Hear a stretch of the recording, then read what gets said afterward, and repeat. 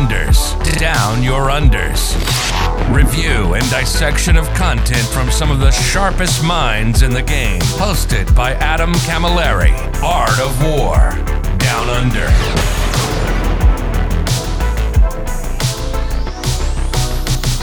Hello, ladies and gentlemen, and welcome to this episode 146 of the Art of War Down Under podcast. My name, as always, is Adam Camilleri, and we are here to discuss the Short Kings, the Potato Men, the Sontarans of the 41st millennium, the Leagues of Votann. I'm joined by the amazing, incomparable Danny Porter, of UK heritage, currently residing in the bowels of the Polish 40k think tank. How you doing, brother? Not bad, man. Potato Men, how dare you? It's so funny to rib on them, but seriously, it's the squats. The squats are back, and we're doing the Codex retrospective for the squats. Hello, Danny. How you doing? And tell us a little bit about yourself and your journey with said Short Kings. I'm good, man. I'm good. It's 9 a.m. in the morning, so I'm nice and awake. I will say this. I love the Votann. I'm not going to call them squats. I'm not old enough for that, unfortunately. But I love the Votann. It's one of my favorite codexes. They are my favorite aesthetic, which is a shame because like GSC in my main army. And I've been playing a lot of them since they've come out. So I've been using them in a lot of team tournaments, a lot of singles tournaments. And I've had a lot of fun with this codex. Yeah, it's got a lot of problems, but it's also got a lot of good things going for it. Dude, totally agree. So for those of you who do not know, Art of War Down Under is a two-part podcast. First part comes out for you guys Tuesday morning. Second part, as always, can be found over on Patreon, Art of War Down Under. This one's going to be a little bit different. I made a bet with a guy at ANZTC, which I just came back from 2 weeks ago, that if he went 5-0 with Votann, I'd have him on the episode. To that end, Danny's going to be covering part 1 with us, and the lovely Oliver Johnson from Australia will be covering part 2. So if you wanted to get to part 2 and listen to Oliver's rundown of his 5 smashing games at ANZTC, that literally the top level of team play in Australia, come over to part 2. We're going to be talking about it there. We'll also be reviewing the faction focus for that GW's put out on Warhammer Community. So if you want to get any of those bits, jump over there. Danny, anything you would like to plug, mate, that you may be involved with? So, as always, I'd like to shamelessly plug Contact Lost. Contact Lost are one of probably Poland's best podcasts. They cover 40k all around the world now. They're trying to do a lot more about teams, a lot more about singles, WTC, ITC, whatever. And they're now going a lot more into written blog as well, because this is something that people have been wanting. So that's what they're doing. So I would like to shamelessly plug them. Tweak and Joker are doing a fantastic job. Both absolute legends. Highly endorse anything Contact Loss related. Jump over there and enjoy it at your leisure. Let's jump in, mate, to this review. We're going to be starting on page 49, where we have the detachment abilities, and essentially there's nothing here. It's so funny that how much they have on the datasheet abilities and how bare the detachment abilities are, but there's pretty much nothing here. So moving straight on to the leagues. But before we do that, we've missed our 2 first dot points. Where were Votann when they first came out, and where are they now competitively? It's a good question, actually, because technically when they first came out, there was nowhere. They got nerfed before they could even see the tabletop. So, all right, yeah, let's be realistic. When we all saw the Codex, because it released really quickly, unfortunately, we knew that they were messed up. They were a little too strong. Their points were a little too efficient. And their ability was a little too good. Not that GW cared, because then they released Guard, who could do the same thing. Exactly, and no one cared, but hey-ho. So when they released, they were really strong, and they were a little too points efficient. I think the problem is GW didn't really know where to put them. They quite obviously wanted them to be an army that is between Horde and Elite, as you can see from the points cost. However, I don't think they really had a design space in terms of their rules, and they released the mess up that is a 6. If you auto wound, it's a 6 is to wound, and there's a lot of rules and interaction from that. Mm-hmm. So this is going to be an interesting episode, because I'm going to be leaning heavily on my good mate Danny to reliably tell me what is in this book and what has actually changed, what has updated. Because what the Codex that got released was essentially invalidated immediately. And I do apologize to, I'm not going to apologize on behalf of, but I feel it on behalf of all the players out there who bought this thing or pre-ordered this thing, and then it was invalidated immediately. Like, I'm looking at the points section right now, 230 points for Hecaton Land Fortress on release. How many points are they now? 310. That's where they start, yeah? Then you can buy the guns? No, the guns are essentially free, if I remember correctly. You can buy a couple of extra bits, but yeah, it's basically 310. Oh, you can buy the ion blasters, which make it to 330. There you go. But outrage! 100 points. It's ridiculous. The whole army took about a 33 to 50, 60% cost, depending on what the unit is. It's insane. Yeah. It is absolutely bonkers, but let us jump in. So please enjoy this episode with that caveat attached. First up, we're going to be talking about the leagues, and the first up is Great Arthurian League, mate. Give us your thoughts on this one. Has this been one that you've found mileage with, or has this been here, there, nowhere? So for me, there are two standout leagues that are above everybody else. You've got EMEA and you've got Great Arthurian. Now, the mileage on these two leagues can depend on two different things. For me, Great Arthurian is the standout league for playing in teams. I agree. As opposed totally to EMEA, which is a standout for playing in singles. The reason for this is two reasons. A, you've got Uthar, which absolutely takes the mileage of your fortresses to another level. And so a Great Arthurian League is the only league that you can play Uthar in. He's the only named character in the book. And you would bring a lot of fortresses, and with the Magna Rails, and he'd be able to do their splash damage because it enabled their wound roll to be a 6. So that's really good. So that's one thing. The other thing is then you've got Ancestral Judgment, so you've got a bit more consistency in the damage because you can count a token as being 1 extra. But then you've also got the reroll to hit all wounds when you're making a fight, so it makes your Magna Rails even better. But what is really important on this in comparison to other leagues is the ability to count as 2 models or 5 if you're using a fortress. Correct. Because you are so model light in this book, right? Exactly. So you are really model light, and one of the problems with Votann is not necessarily being able to play the mission as well as other armies, because you've not got as many units, and you can't always throw them away to play the mission and sit on an objective. Correct. Yeah. So what that means is you've got a fortress on an objective in another league. Someone can come and take that objective off you with just 2 models. Now you can sit your chunky boys on these objectives, throw on some obsec from behind a wall, whatever, and suddenly it's really hard for them to displace you and start taking away your primary. This is what is really good about GTL, for me, is the primary play. 100%, dude, I could not agree more. And I love how you broke that down as just far deeper than let's make the Magna Rail good with Uthar build, which is what a lot of people at face value what you would see this as. But it is like, I actually legitimately think, apart from Uthar, I do think Uthar is the best part of Great Arthurian. But apart from Uthar, the next best thing is the model count. I think absolutely so amazing.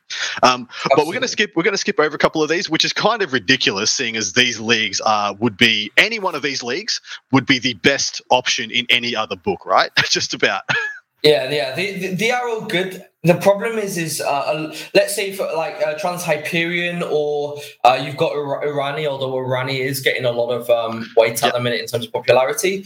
They're all good in their own right. Like, if you take them at face value, they're really good. But then when you compare them to Emir or GTL or arguably Cronus, slightly, they're not as good. That's a problem with them. Totally agree. I do think Cronus is like, there are so many good ones that aren't getting explored, and it's so wild that all of them are so good. But Ymir, in generally speaking, is just that much better than the rest. But give us the Ymir TLDR, mate. Okay, so Ymir for me is better for singles because you've got the invulnerable save, you've got the defensiveness that GTL doesn't really have. You're able to take on more armies, and it's a bit more of a safer choice. So you make some mistakes, you have got that invulnerable save to sort of, carry you along a little bit and make up for them mistakes. Emir is really good because of that extra AP as well. But it also allows you to make some sort of beam builds with your fortresses. So if GTL is the Magna Rail build, then Emir is absolutely the beam build because you've got that stratagem. Exactly. I would like to throw out So my go on. favorite has been Urani Serta Regulates from the start. And I mean, I guess it's taken a while for us for the meta to come around for them actually +1 toughness being relevant. But could you imagine if like Necrons just had a +1 toughness freaking house or dynasty? It'd be cranked. They'd actually might be relevant right now, but never mind, they're not. Haha. I'll tell you this. I think Irani's really good. My problem is there's too much high AP, high damage in the game. Exactly. So I would love. This is why I'm not running Cronus. For me, Cronus is I love it the most. I love what it provides. I like that whole. We've become the same sisters detachment you can get. For me, Berserkers are my standout favorite unit. Yeah. However, the problem is, and why I don't run Urani either, is like a +1 toughness on your forts with no reroll to wound. That's great. However, if your opponent spikes like. Right now, we're seeing a lot of Iron Hands is very prevalent. A lot of Space Marines are coming out with their AP5 melters. Now, that sounds like mathematically is probably better to have that +1 toughness because they're wounding you on 5s. However, what happens if your opponent does spike their rolls? It does happen. And suddenly you've not really got a save. You've got a 6 up on your fortresses. Everything else dies. I don't like that. I don't like to risk it. I much prefer the Emir because you get that survivability with the invulnerable saves. Well, that's such a top tier perspective as well, because a lot of people would be like, oh, more toughness, more better. But then you don't want to play a game style that relies on your opponent not rolling well. Exactly. To be relevant. I'd much rather trust in my own rolls than rely on anybody else's, which is exactly the dichotomy between Ymir and Urani. But overall, I think the League section of this book is possibly the best section. Well, actually, second best section of this book.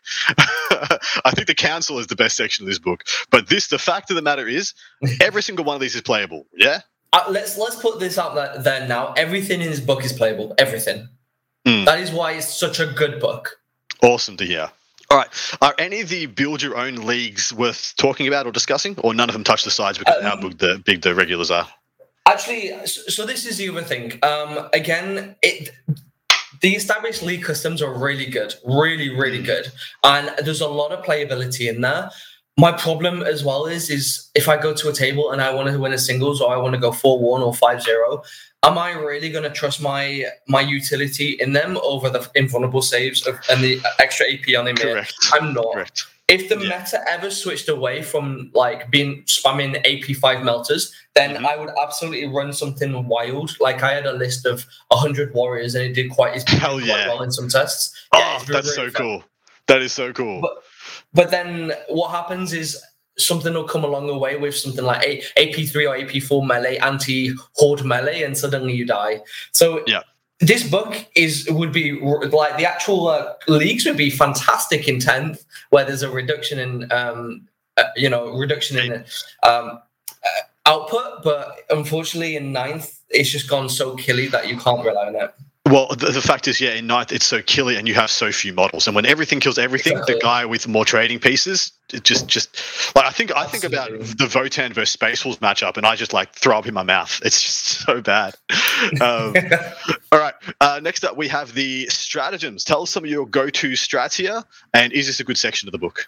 All right. So for me, the stratagems for Votann are probably the best in the game. This is where I see the most value in the book is the stratagems. Because they are really, really good and almost all of them are usable. So let's say, for example, I'll open the book and we can find some really good ones, but reactive reprisal. This is something that a lot of people don't get value from, but for me, it's absolutely phenomenal. So for example, one of the combinations I like to do is I play Emir and a lot of times I'll bring 18 bikes. Because you can get a lot of value out of them. You get +1 toughness, 6 or feel no pain from the Grimnir, and they can be quite tanky. But if you say you want to advance them into like a high, like a certain area where you can force your opponent to swing round and overextend, you can throw them no re-rolls and -1 to be hit.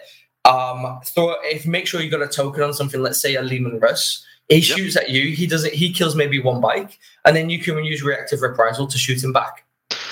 And that's a really good trade-off. You can't shoot in your next turn, but what you can do is you can use that to shoot something and then move and go and take an objective or do your prospects or whatever, or going back into strategic reserves. Yeah, or doing R&D, chucking down a banner. There's a lot of ways to optimize that. Exactly. What it helps to do is it helps to just push your units into a little bit of extra utility and allow them to go a little bit more mileage on a model count army where you've really not got the units that can go and do these actions. So I really like things like that. But then there's a lot of utility strats. The Wargear stratagem section for me is the best one. Dude, I'm so glad you said it. I need to pause for a second and tell you about the most frustrating one that I've seen. This is Panspectral Warning. This is the 2CP essentially or spec scan, which usually you'd be like, oh yeah, 2CP for a keyword scan a unit. You're like, surely that's not everything in the book. And then you realize everything in the book can or spec scan you for 2CP. And then the Votann player just laughs at everything you've got in reserve. Ha ha ha, fool. Essentially, because it was so annoying, man. Sorry, you continue. No, it's a fundamental point, actually. When you've got, say, 3 fortresses and they're just set up in the middle. Correct. In GTL, even better. They set up in the middle. They're just enjoying their life. And your opponent wants to charge them. Good luck. Yeah, dude, it's nuts, man. It's so nuts. Anyway, keep going. Tell us about some other go-tos.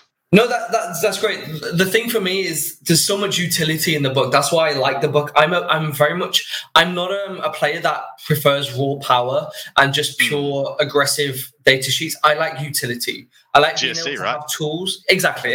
I like rules that every time there's a situation, I have something in my belt I can outplay and punish. And this is what is really good about the stratagems is there's a lot of utility. So you can turn off Overwatch, or I always bring one grenade launcher in my berserkers because you've got the fight last half the movement strat, which is phenomenal, and a lot of people don't utilize this as much. And then you've got things which is subterranean explosives.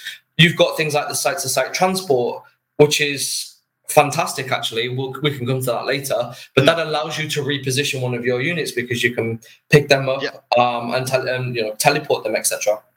Sorry, go on.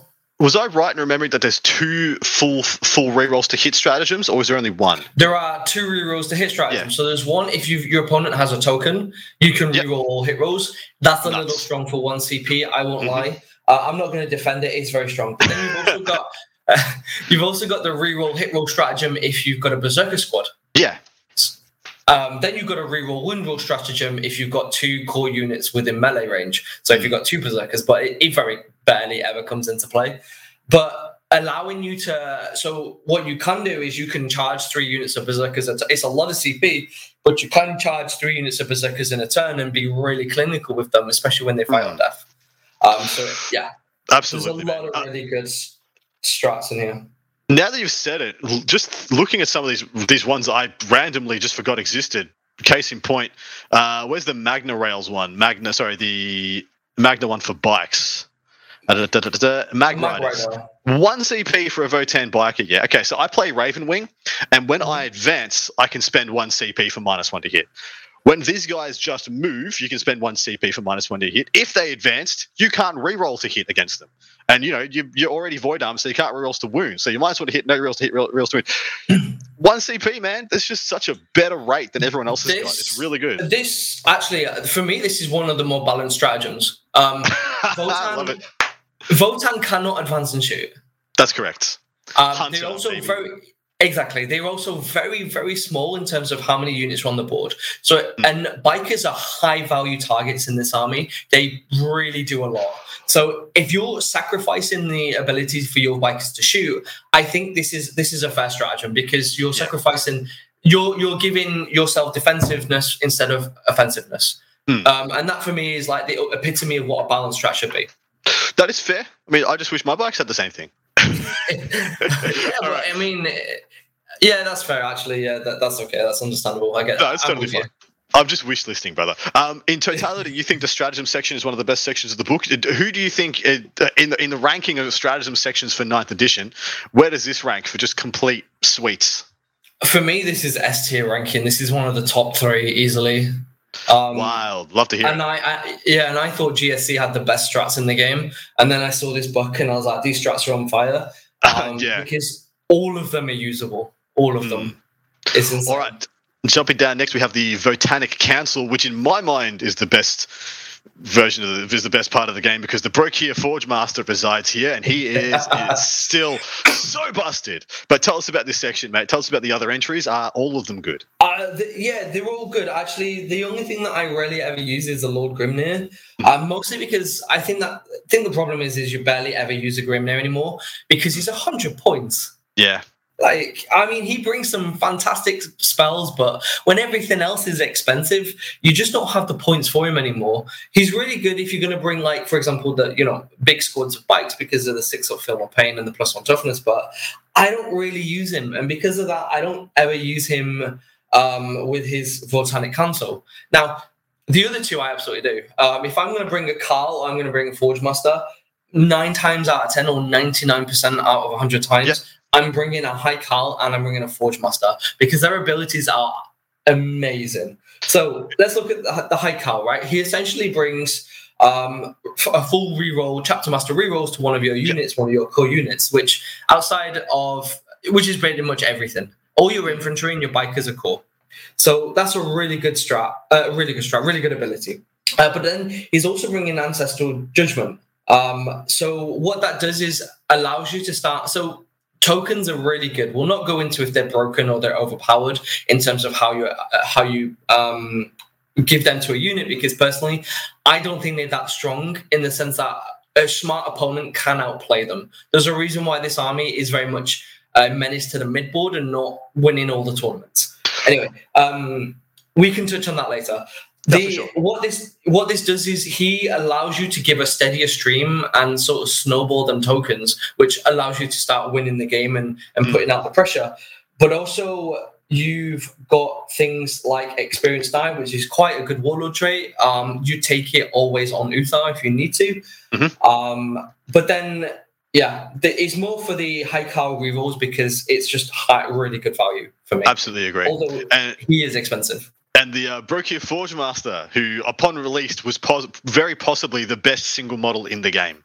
I don't know if he still is. He's probably pretty close. He's phenomenal. So the thing is I think the Forge Master is not the most well understood unit in the game.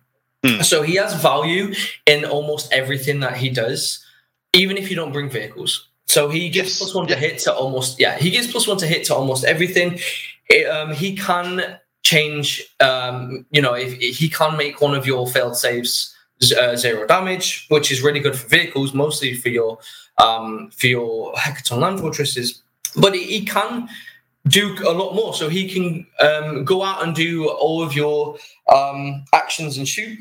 Yes. Yeah, exactly, which is really good. He can advance and do actions. So if you really need to get out and go to a wide, say you want to do prospects and you want to go and do it on a wider objective without sacrificing one of your bike squads early, then he can go and do that. Or you can go and do banners and start that early. There's a lot of flexibility, but also when you get into the warlord traits and the relics, he can start becoming a machine in terms of the combinations that you can come out with. So for me, he's really good, and I tend to take him now in every build that I go with as my first character. I rarely, I don't know if I've ever noticed or seen a list that doesn't have him as one of the HQs. It's absolutely buck wild how good that guy is. Yeah, for me, this is the best section of the book. I suppose I can't really say it's better now that you've pointed out that the stratagem section is so complete, because like two-thirds of this Votannic Council is absolutely cranked, and then the other one's kind of just like plain Jane in the corner. So the Grimnir would be fantastic. Had he not been so expensive. I don't know why he's so expensive at all, to be honest with you.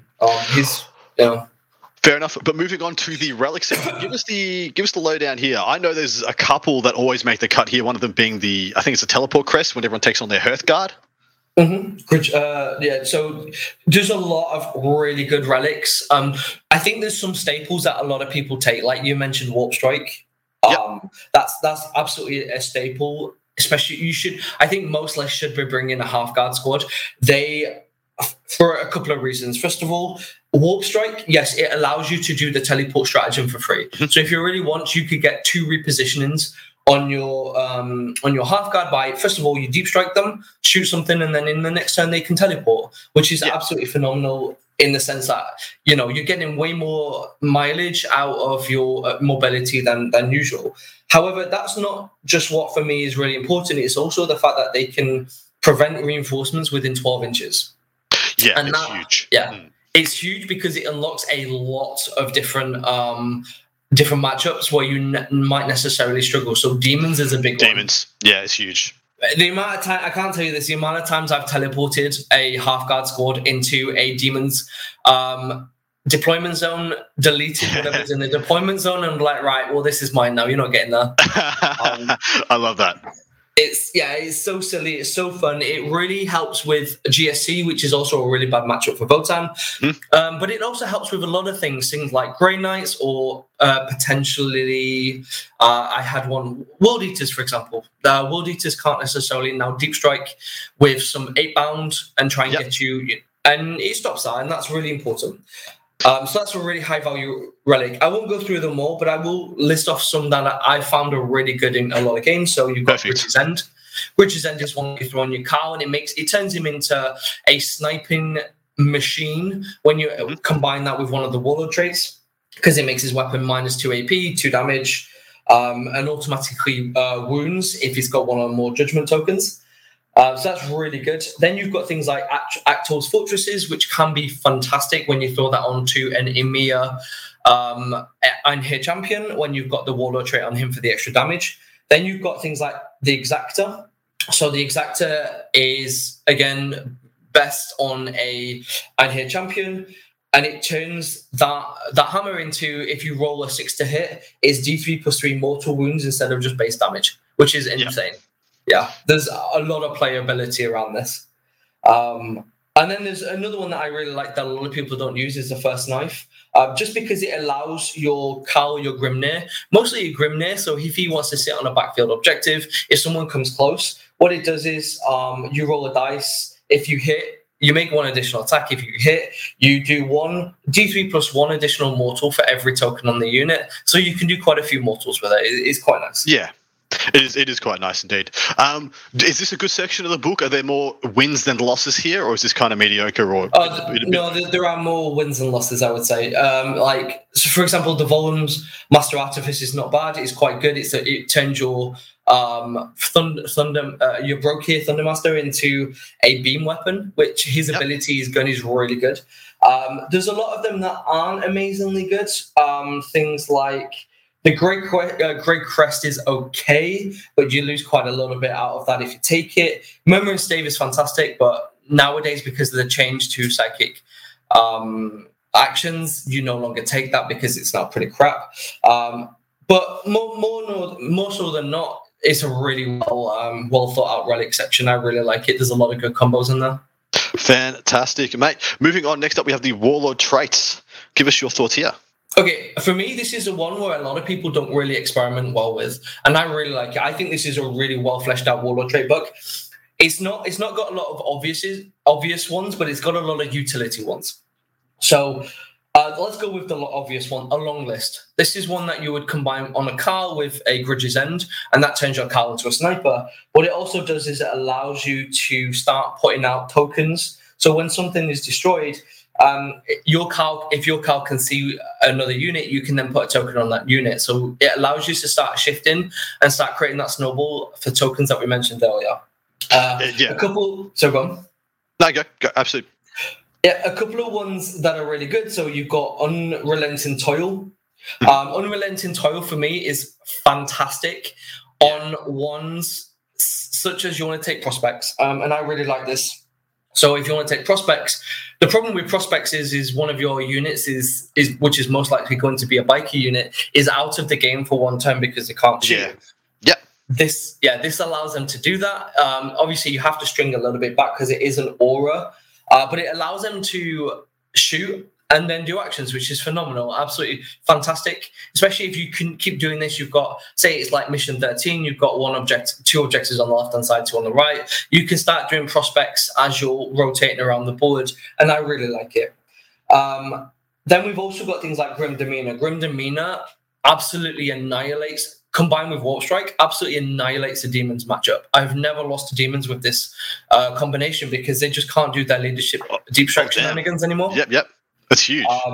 Yeah, exactly. And it's an aura, so you can start stringing out units, your warriors, your bikes, your it doesn't really matter with your Terminators because they've got the Warp Strike, but it really just shuts down their jank, which is really good.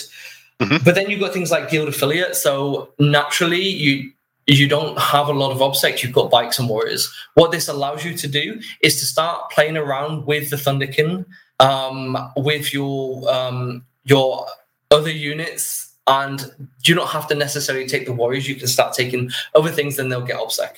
What it also is good though is it allows you to put double obsec onto your bikes and allow them to run forward and start taking objectives or preventing things from your opponent, which I really like. So, and then obviously we've got the Warrior Lord, which just makes your champion quite the beatstick.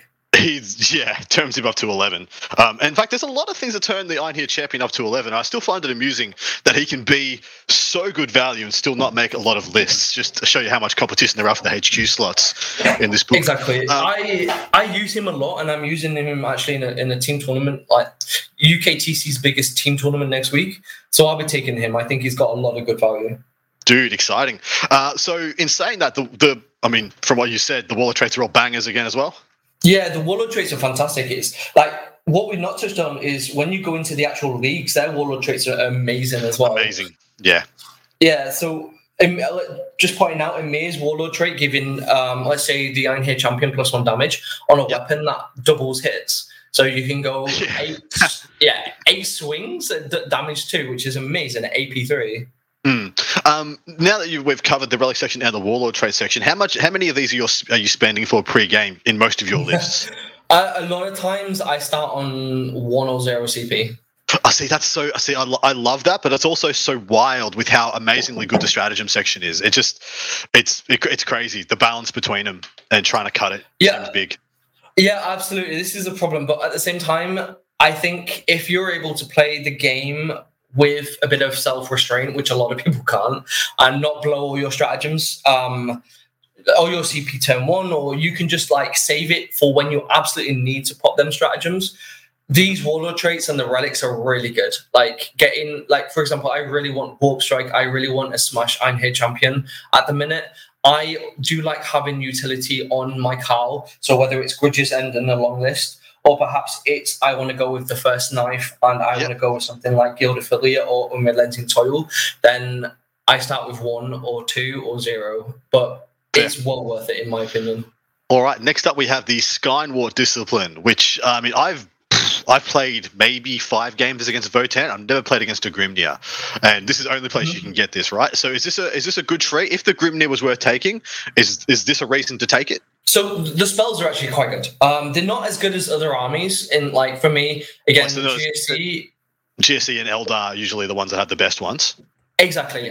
They're not as good as them. However, if let's say the Grimnir was 80 points and everything else was a little bit cheaper, so I could field, if I could bring now a Grimnir in addition to everything else in my list, I 100% would. And in some builds, he is a necessity because Fortify is fantastic. Huge. It's huge. +1 toughness on an army that has a void armor, but also the 6-up Feel No Pain. Let's say my favorite is using this on either half guard or on bikes, because it just gives them that much needed defensibility that they don't provide. So that Feel No Pain, that +1 toughness is huge. So that already is a really good reason to bring him. However, Interface Echo, which is the CP regen on a 5 warp charge, is amazing. Oh man, it's nuts. It's probably the second best one. I think the best one is most likely the Ethereal that just gets you a CP on a 2+, but this is pretty freaking good. It is, it is. But what is really good about it is the fact that it doesn't limit you generating CP anywhere else. It doesn't limit any other regen if you had. So if you got 5+, refund on your spending, you can still do that too, which is wild. Exactly. There is a I think it's either a trait or a relic in one of the leagues that you can regenerate that CP on a 5+. So suddenly what it allows you to do is be a bit more flexible with how much you spend your CP pre-game, because you've got that quite good generation, except I always fail it, to be honest with you. But it usually is a really good spell. And yeah, it's really good.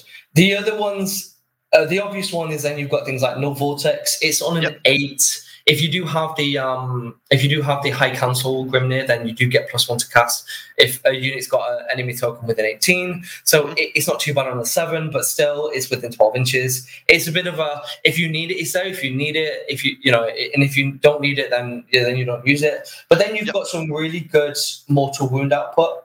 I was testing a build where I take like a couple of Grimnirs at one point, where I would just start using mortal wounds, and it was quite good. But then they became too expensive. Yeah. I mean, overall, it is a pretty good. It is quite a good thing. I mean, if you had like a second tier caster, like if a Grimnir was a Libby and could cast 2, then you had like a medium one that could just cast 1, 100% you would slap that guy in for like 75 points just to take Fortify, right? 100%, exactly. You switch between Fortify or Interface Echo, depending on if you could learn 2, depending on how the game is progressing. But this is a problem with the book. Is GW have just outcosted everything to the point where you could play everything and you want to, but you just can't, and it's so frustrating. It's thrown the internal balance out of whack. All right, moving on to the secondaries, which I will say on release and in this book and now are the kind of the weakest parts of the whole codex, because they ain't amazing by any stretch of the imagination. Yeah, so I have my own personal issues with how GW balance secondaries in this game. I think it's a one thing that they failed at with 9th. And Votann coming out and having their secondaries just shows that. So, for example, we start with 4 in the book. You've got the Ancestors are watching, you've got Grudge, you've got Lay Claim, and you've got Prospects. Now, here's the issue. First of all, Prospects. It can be really good and it can be absolutely unplayable. And the problem is it's just not consistent. So let's compare that to Get the Good Bits. So you get the good bits. Your grots can just walk onto an objective, do an action. Doesn't matter who the fuck is there. They can do the action. They complete it. You get 15 points in 2 turns. Who cares? Yeah. With the worst unit in your army gets you an auto 15. With the worst unit in the army. That's why it's so busted. Like if you had a version to Get the Good Bits, but you had to do it with a unit of 6 bikes, it wouldn't be good. Exactly. Now with that in mind, compare that to Prospects, where yes, you can complete an action at the start of at the end of your turn. However, you can't start that action if any of your enemies is on the action, and you can only do it with an infantry or biker unit.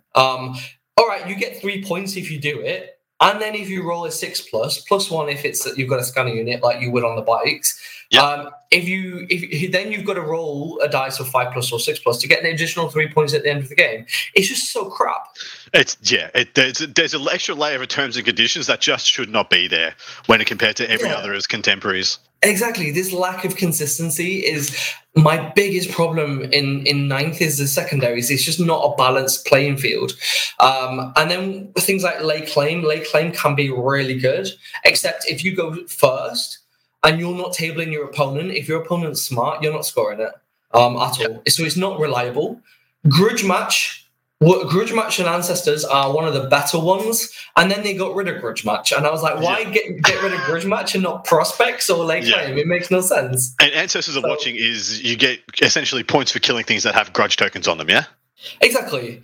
However, you lose points for every surviving unit that has a token. I legitimately thought in Arcs of Omen that bit was just going to get deleted. That they're just going to say, "Cool, there's no downsides anymore. You just get like Codex Warfare, kill the thing with the thing. Oh yeah, get the points."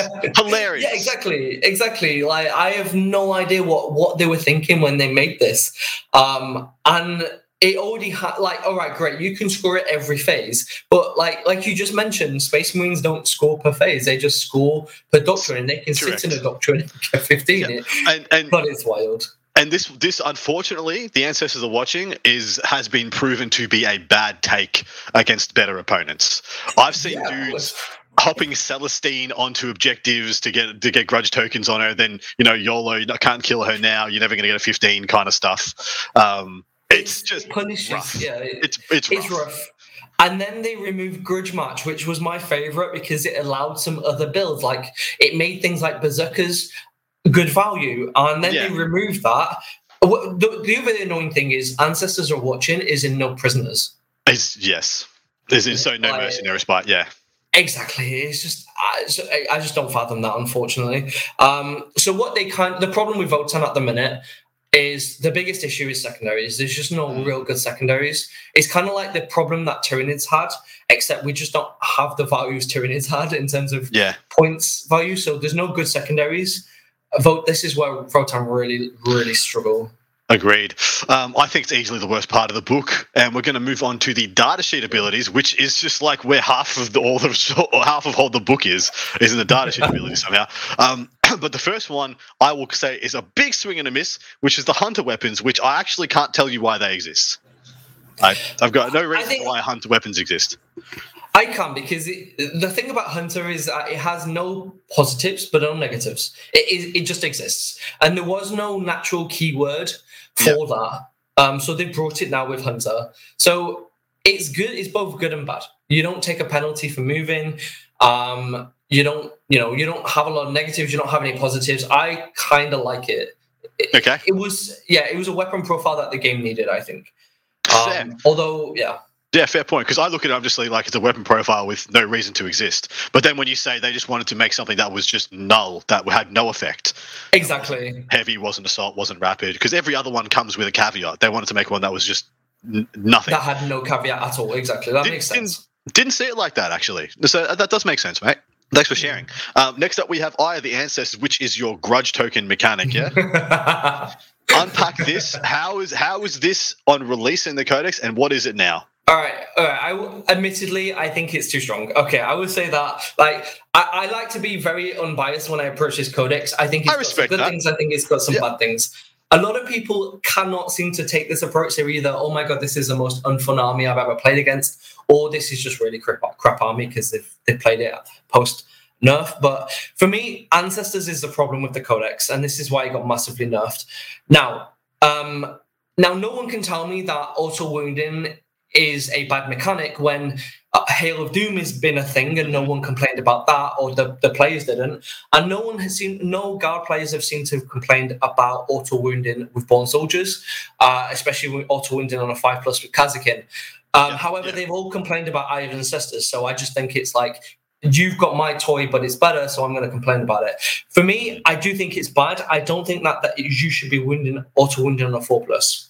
I think it should have maxed out at a 5+ with 3 tokens, and 1 judgment token probably should have been something like, I don't know, auto wounding on a 6, 2 being like +1 AP or something, and then 3 being auto wounding on a 5.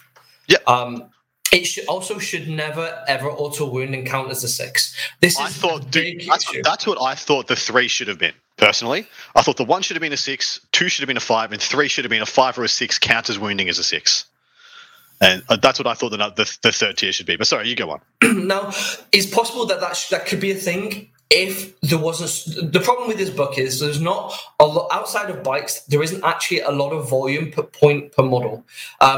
Fortresses do have 18 shots with their ions. However, they're 310 points. Exactly right. The problem with this army is efficiency. So I can take my 16 bikes and get my 44 shots, but I'm going to reroll everything. That becomes a problem when you can auto wound, and this is where I think everybody they don't quite understand that this is the issue, but they think that they know there's an issue, and it's the issue with the efficiency. This book is very efficient, immensely, and this is where so you don't miss a lot because you're rerolling everything.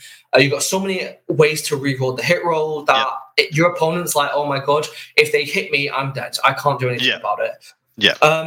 And because of that, part of the reason with that is why I don't think 6s to wound should exist, because there's a lot of interactions with that ability, and because it's so efficient that it feels bad. And even I know that I hate it. When they made that change, I was like, right, this is good, because now it takes a bit of pressure off the opponent. They don't think that every time you shoot them and it auto wounds, they're going to die.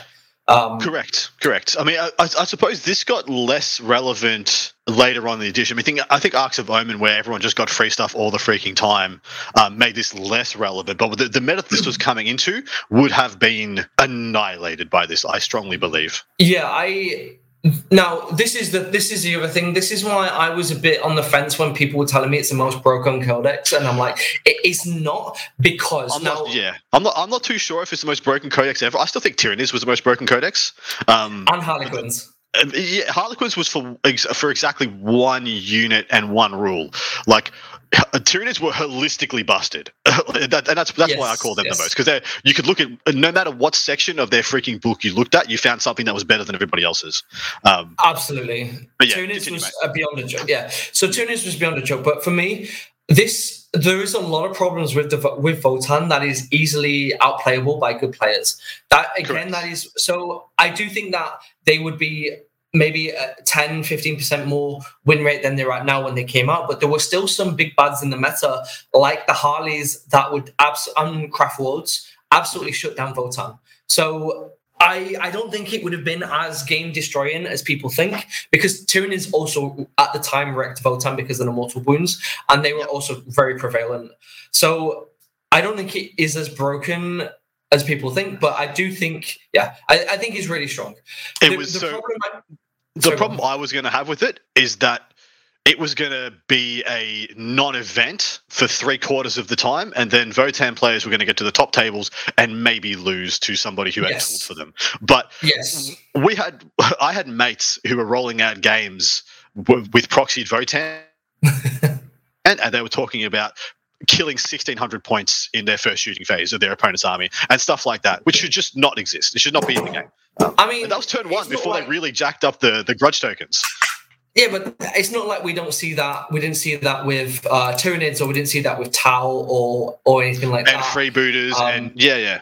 And exactly, and freebooters, and a lot of other armies. Drukari was like turn 2, but I think same difference. The problem with this army was it was no more cancerous than any of the others, but there wasn't a dedicated player base. So, like Guard, for me, Guard coming out is one of the most brutal and broken codexes that have come out, because they have every tool possible. However, because a lot of people played Guard, a lot of people own Guard, they have a bit more of a bias towards it. So they can say, oh, actually, it's not that bad because they've not got X, Y, and Z. But when Votann come out, so you're saying there wasn't enough Potato Man stands out there to stand up for the Leagues of Votann to deny their nerf? Exactly. Let's be serious. It's a brand new army. Brand new army. It's not been played. You make a good point. So there wasn't any rose-tinted goggles to say, actually, it is broken, but at the same time there are some bad elements of the book, so we can accept that it is a bit too strong. There wasn't any of that, so everyone was instantly like, oh, it's a broken book, we don't want it. Unlike Drukari, Admech, Orcs, Tyranids, Harleys, Tau, whatever. The problem with this book for me is Magna Rail. The Magna Rail rifle, it should not be excess damage. So tell us about this. How does this work? This is the spillover on a 6 to wound, yeah? Yeah, so this is a spillover. So basically what happens, you hit your wound. If you wound with a 6, now it's ignoring the vulnerable saves, which is another problem. So what that basically means is 90% of the time, your opponent isn't getting a save. But if you roll a 6 to wound, which there are some ways to do that. Originally, if you just auto-wounded, it always rolled a 6 to wound. You could kill anything in the game. Correct. So you could, it was anti-infantry, anti-elite, anti-tank, anti-monster, anti-everything. And that, for me, this is one of the problems with the book, was people would come out, they'd bring 3 fortresses or like 230 points. They would bring 3 Magna Rails, and they could delete anything in the game. This was anything. Did not matter how many models you had in the unit. They could kill all of them. It was absolutely busted. Exactly, and that was the underlying issue with the book. So I don't think this should ever be a thing. I'm kind of glad that it has been fixed, sort of in 10th. I still think it's still going to be a problem if there is an Uthar interaction where you can change the 6 to wound, because it'll just turn into mortals, which is the same fucking thing. Yep. Yep. But it's good that they're curbing this kind of issue because this is a problem. They should have just had it like the Tau one, where if you wounded, you did do mortals in addition. Exactly right. They should have just had the same as the railgun. I'd also like to note that in this data slate abilities, there's also steady advance, which is essentially the same thing Death Guard get, where they just ignore all the modifiers to advances and charges, and then you auto advance. You auto advance 3 inches. Yeah, 3 Yep. unless you're accelerated, which is 6. Should you choose to, right? You can chance to roll higher than a 3 if you wish, though. Yeah. No, you don't make a roll. Okay. Each time it makes an advance. Yeah. Instead, Exactly. you add 3. Yeah, I always thought there was an option, and just no one chose to do it because it was always better just skip the 3. But I always assumed there was an option. Never mind. No, that's steady advance is fine. I think on an army that moves 5 inches, it's absolutely vital to ignore modifiers. Especially, like for example, berserkers. There's so much -2 to move or charge in the game. They would just never get anywhere and they would die. I think this is fine. This is absolutely fine. There's no advance on charge. There's no advance on shoot. So this is totally agree. The next one, though, the Void Armor, which essentially ostensibly is Armor of Contempt, which is the -1 to any incoming rend, and you cannot re-roll the wound roll or the damage roll against anything with Void Armor, which is everything. Yeah, is everything as Void Armor? Everything's got Void Armor. Yeah, it should just say everything in the book. Yeah, they should.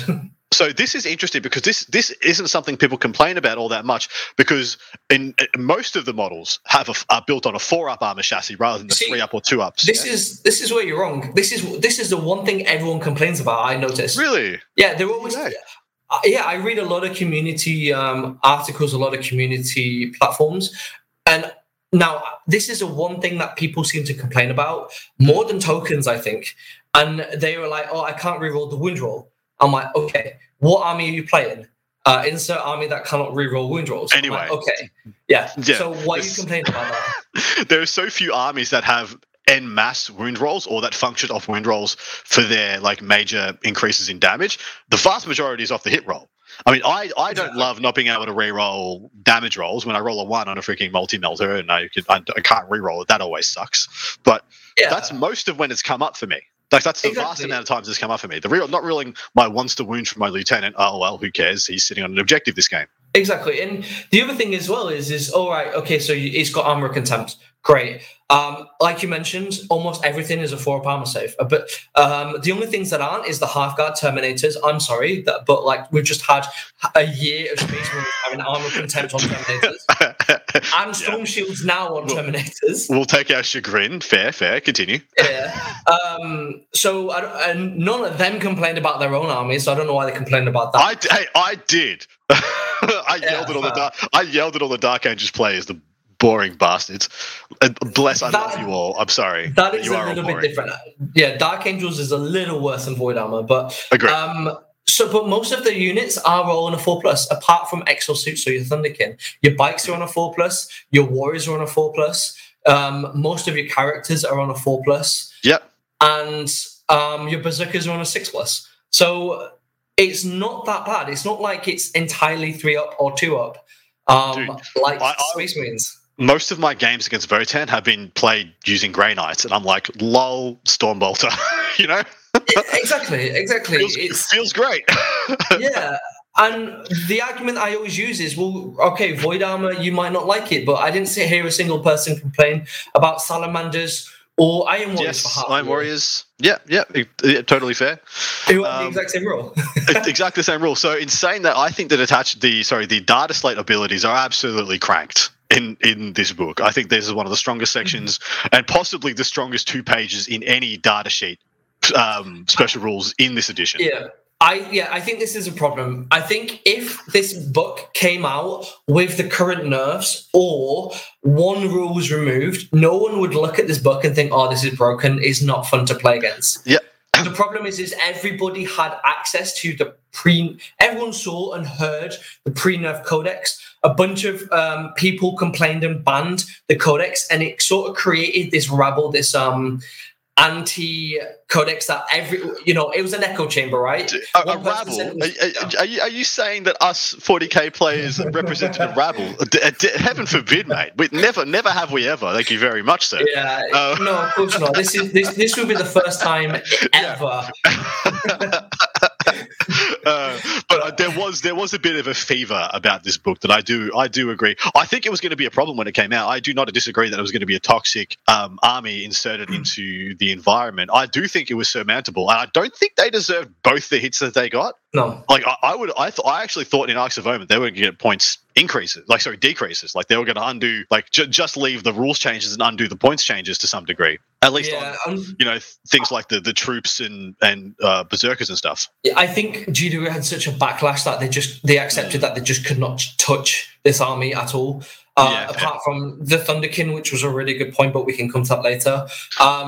The whole I think if this Codex came out with the points cost that it has, if it on release it had the points cost it has now, or it didn't have the little paragraph that says it an unmodified wound roll of 6 if it auto wounds, no one would come and say this book was broken. But because it already had this bad rep before it even released, then nobody's really changed their minds about it. And it is what it is. I'm excited for 10 because it's going to wipe that mental slate clean. Agreed. It should be exciting. So anyway, moving on to the last section of things before we wrap this up. We're talking about some of the notable data sheets that you have found absolute value with. As thing as there's only like 10 of these things, we'll do we'll do your top 3 and move on. Okay, top three. The top 3, the first one we have to mention is bikes. Pioneers. Absolutely. Pioneers, right? Yeah. Pioneers are amazing. I see lists that don't even run them, and I don't know why. First of all, they have a 12-inch pre-game move, which is phenomenal. Mm-hmm. So here's the important thing for people to know: Pioneers are OBSEC. Okay, so there are some missions that are sticky. So let's say take number 13 for example. Mission 13 is sticky. If you hold the objective in your command phase, then you hold it for the rest of the game until your opponent takes it. What I love about Pioneers is you could move 2 units up and hold all 4 objectives if you go first. You can either push forward, create a line and stop your opponent ever getting to objectives, or you can bring them back and your opponent has to come and sit on all 4 objectives for them to take it off you. Exactly right. And they essentially starts the trade war heavily in your favor if that's the game. Exactly.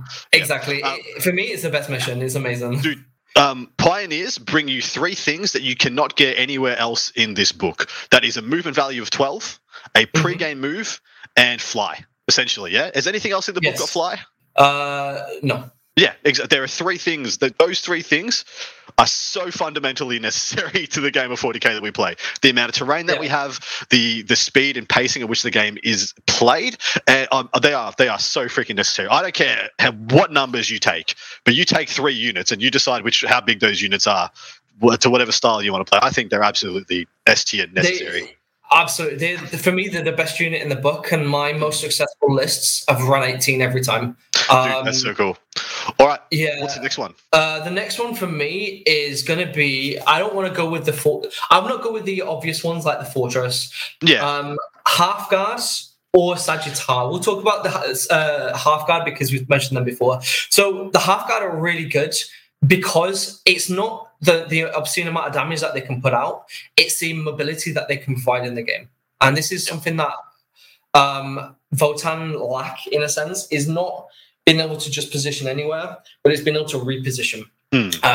So you always take them with the teleport crest and you always take them a squad of warp strike. Now, in almost all of my lists, I take a squad of 7 to 8 because of that warp strike usage. It's just phenomenal. Plus toughness 5, 2 wounds, -1 damage, 2 up armor save. It's not the world's greatest for 45 points a model. They are very expensive, but they have really, really good utility. And Volkite disintegrators. I'm happy to say I was entirely wrong about these guys. I thought they were gutter trash, mostly because I look at the damage output that they do, and while I'm not, it's not lacking. They're like their shooting output is not awful. Their melee output is awful.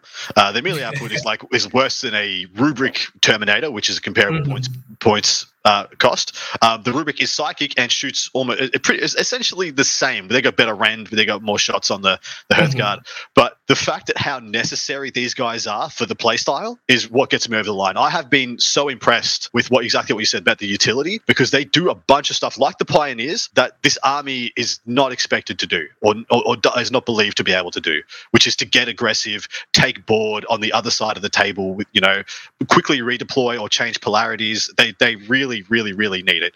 Essentially, the way to do this is if a Blightlord Terminator and a Death Shroud Terminator had a baby that had one less wound, was weaker in combat, but got the Veil of Darkness instead in exchange for being worse in combat, essentially. Yeah, that's the gist of it. They just provide a lot of utility. They provide a threat that your opponent always has to measure for as well. Correct. Because you don't know when they're going to pop. They can just randomly teleport. You throw up all the defensive buffs, all the offensive buffs, teleport them, and then your opponent's like, right, if you leave them space, they will drop in and they will delete something. Volkite with full rerolls is a lot of mortal wounds that you can get. It's like a squad of 8, I think, is like on average 10 mortal wounds, which can spike up or down, but it is quite a phenomenal amount of firepower that they can put out. But then it is unless you've got mortal wounds, it can be quite difficult to kill them. Unless you're my opponent, who do seem to kill them quite easily, because I can't afford a 2+ to save my life. They can kill they are quite a lot hard to remove. The issue a lot of people fall on is obviously the 45 point per model. That is disgusting. It's when I had a 30-point Storm Shield Thunderhammer Deathwing Terminator, and I looked at these guys that for 15 more points, I could be less durable and still not do any damage. And I was just like, yeah, that's not good enough. That is not good enough. I don't know why they felt the need to increase their points cost. But yeah, hey, oh well. Here we are. You guys are still taking them, you wacky bastards. All right, last pick. Okay, part of me wants to say Sagittar because they are really good, but I'm going to say Berserkers. I think Berserkers are the one thing that I see mixed reviews on. A lot of people say, I don't really like Berserkers because they move 5 inches. It's hard to, get any value out of them. And for me, they are phenomenal. Why? So we play on WTC, you do in Australia. Not every country does, though. I understand America don't quite like them because they all play on their... We'll not discuss how poor their terrain is, but they play on their Adepticon style terrain, where they're not really that valuable because there's nowhere for them to go. But for me, they are incredible. So you throw them in Mir, they have a 5-up invulnerable save. They naturally have 5-up Feel No Pain or 4 versus damage 1. That already is insane. Yeah. Then, so for every time I'm taking a concussion more because who doesn't like an AP3 Strength 10 Thunderhammer? But if you then start adding in the grenade launcher, you're already whacking a massive potential utility on the fact that it can provide that -1 to that half movement and that fight last. But also they reroll charges and they fight on death. So a big problem with Votann is a lot of times your smart opponents can stage really important high-value targets behind ruins that your army necessarily can't get to because you're not quick enough. These boys can just charge from a fortress or charge from your Sagittars. As long as you've got good terrain where you can fit a fortress or a Sagittar near the midboard, they're going to get to most objectives. And that is valuable for me. I agree. I think I rate them pretty highly, but I tend to feel like they're the same as what are the riders for? Oh my god, the Rough Riders for Guard. As in, like, if you want to play a certain game that makes them good, they will be very good. But there are game plans that you can build around that don't require them. Is what I've discovered with Guard essentially. And is that a fair comparison though? For me personally, I don't think so. The issue. Yeah, I don't think so because guards still have things like no loss shooting. They still have an ability to be. They still have that one-time teleport Kazakin that can come and just wreck whatever they want to touch. They still have an ability to get units behind objectives that they couldn't naturally get. So whilst Rough Riders are good, they're still going to clash and slap into something in the front line. That is fair. In saying Berserkers, what numbers do you generally respect in the Berserkers field? Like, how many do you take? Usually 10 or a big squad of 7 or 8. However, the next tournament, the big team tournament, I'm building an attacking style Votann list, and I'm going to take either 20 or 25. How many Sagittars? Because that's the idea, right? You take the Sagittars. Because there are so many times when 10 Berserkers is just like a multitude of overkill that you always want to have the option for 5-mans, yeah? Yeah, I unless I've got Sagittars, I'll never run a 10-man squad. I'll always have 2x5. But next weekend, I'll be taking either 4 or 5 Sagittars. I can't decide if I want to take a Fortress or not. But like, there's just something about just like, I imagine I'm not going to be able to do this in 10th, so I'm going to do it now. I really like the play style of just rushing Sagittars up towards a midboard, hide them all behind ruins. Yep. And then unless you've got like really strong melter, they're not actually that easy to kill than people expect. And then you've got like 20 to 25 Berserkers that can just move out 8 inches and then reroll charge and charge you. That's just quite a threat. Terrifying midboard pressure. I think it's really cool. I actually had a list that was Urani that had, I think it was 6 Sagittars in it, 6 toughness, 8 Sagittars in it, all full of Berserkers.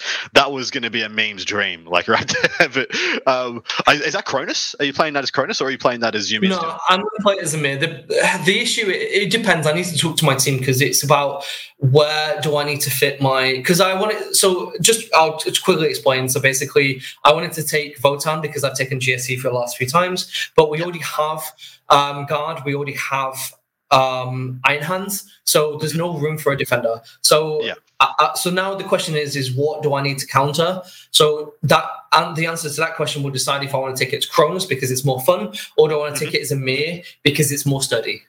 Well, exactly right. If Votann is just going to roll over whatever you're hunting anyway, you can play the more fun build. But if you need to be more well-rounded, then you got to do what you got to do. Exactly. Sometimes it is quite hard to kill a Berserker that's got a 5-up invulnerable and 5-up Philippa. Dude, it really is. It's so frustrating. But anyway, on that note, that brings us to the end of the retrospective review for the Leagues of Votann. I do need to let everybody know that I think I'm going to be short 2 codexes when this is all said and done. I think we are getting pretty close to needing to just do the 9th edition retrospectives now, and just I'm going to miss out on the World Eaters and the Astra Militarum Codex retrospectives, so to say. But we'll slide this in at the end just as we're finishing up, but we will see. Maybe I'll get one more in before I have to start doing the full edition recap episodes, but stay tuned. Hopefully there's something to be excited about. Mate, in closing for the Leagues of Votann, where are they at right now in your estimation in the competitive tier lists? High B, low A, I would say. I know 100% agree. A lot of people will disagree, but the problem with Votann is they smash mid-board players, and then when they come to players that know how to avoid tokens, how to stop block movement, and essentially counter them, they just get crushed on tables. Unless you play in Adepticon style terrain where they can sit there and shoot everybody. Are you having to dig it on? Having to dig it on right there? I love it. Then how'd you lose? But other than that, it's low B, high A tier.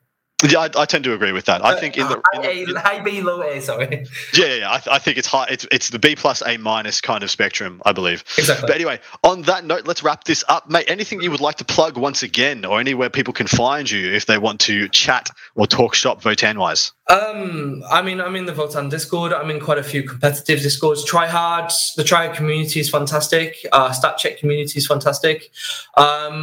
Selfless plug to Team Poland. We'll be in the WTC if you're there. Root for them. We want to beat Australia this year. And then of course, Contact Lost. As always, if you want to hear some really good interviews, some really good podcasts, please listen. And then of course, Art of War Down Under. Fantastic podcast as well. Thank you, mate. Look at these upstart polls who've never won anything or gone anywhere at the WTC level, talking smack about my venerable, dynasty of Australian competitive WTC teams. Anyway, thank you so much for coming on, mate. Really appreciate your time. Thank you. Take care, mate. Have a great night. Thank you for listening to Art of War Down Under, a content review podcast for Warhammer 40k, hosted by Adam Camilleri, produced by Seamus Ronan. Enjoyed the show? Want your lists reviewed and the content you heard put into practice? Sign up to our Patreon and connect with us online or on Facebook. Just search for Art of War Down Under. Signing out from tomorrow.